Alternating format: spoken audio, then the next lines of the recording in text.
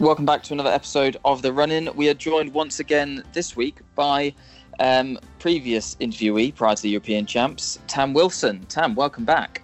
Oh, thanks for having me back. Firstly, congrats on your kind of first full European Champs debut for GB. How did it go? Mixed, I would say. There was, I had a good race, had a bad race, but on the whole, it was definitely a good experience, and we'll definitely want to remember. Yeah. Yeah. I guess it's first kind of international major competition in the times of COVID for orienteering. Do you want to run us through what was it like there? What was the process for going through everything and quarantine and races and stuff? COVID-wise, it was just a lot of, you had to take a lot of PCRs, well, like 2 to get into the accommodation, and once you were there, it was kind of, you're in a bubble, so you weren't meant to mix with the other countries. Lots of mask wearing, obviously, and you weren't really allowed to do any no running for fun. It was all serious stuff. Like, when you weren't running, you had to go home, basically, and that was it.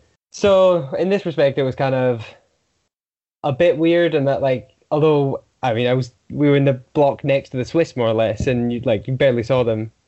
So it was kind of a bit surreal in this. But the racing itself, I think, was, once the start clock goes, the race is the race, and like the actual orienteering itself was pretty normal, I would say.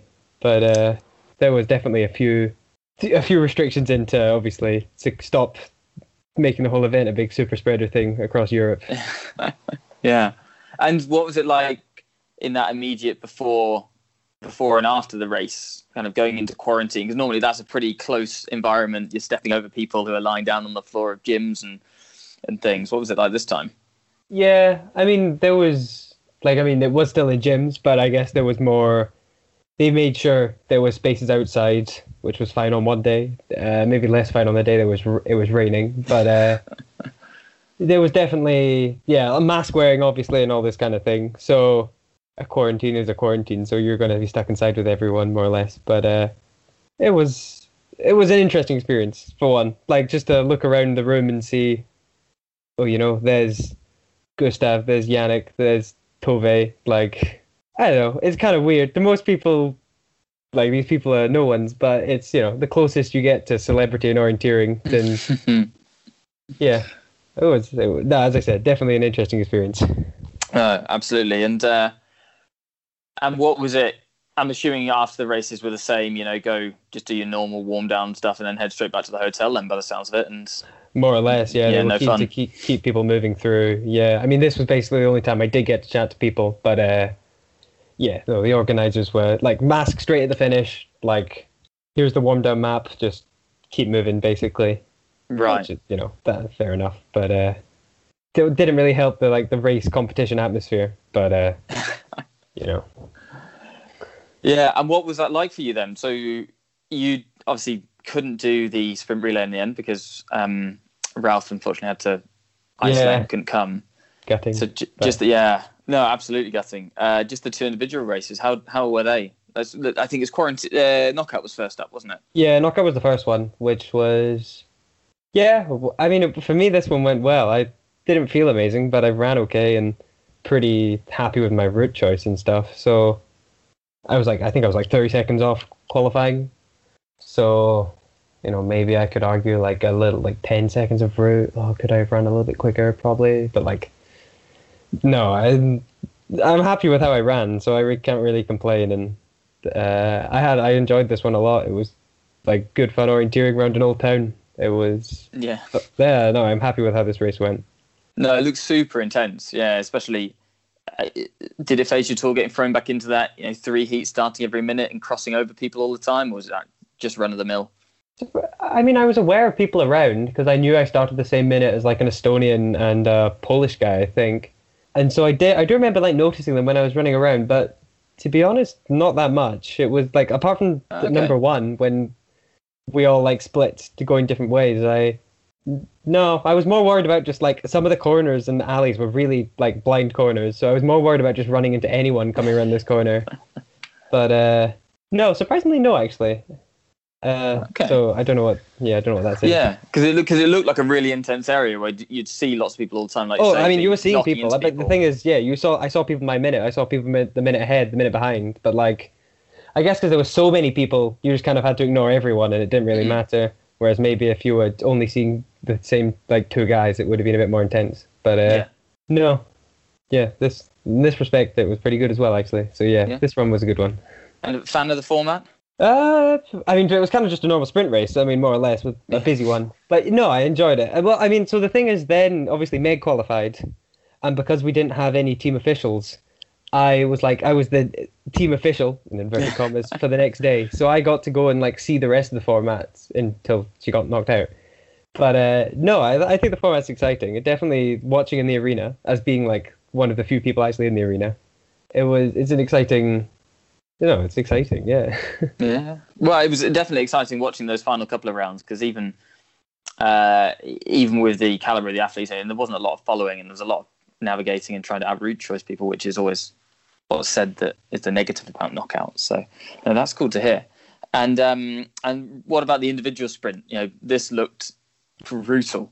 It looked so long and tough. Yeah, this one went less good. It was.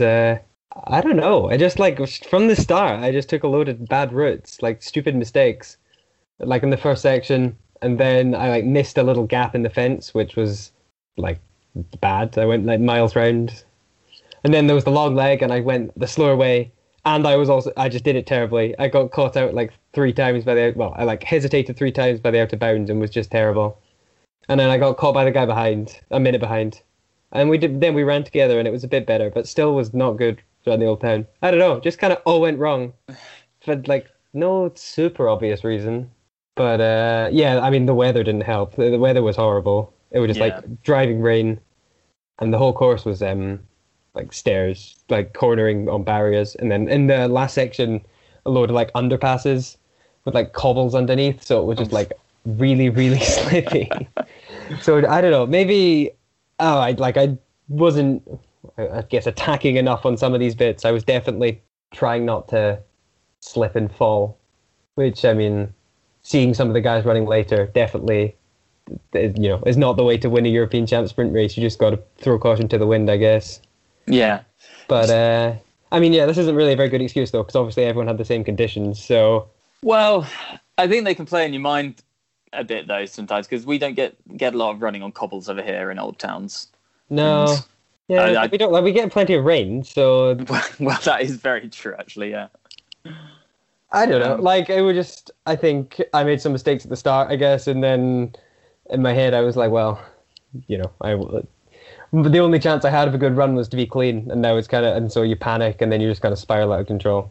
But it was Type 2 fun. Looking back on it, I definitely I guess I'm more annoyed that I made such stupid mistakes. Like, in a normal race, it's like I would like to think I wouldn't make these mistakes.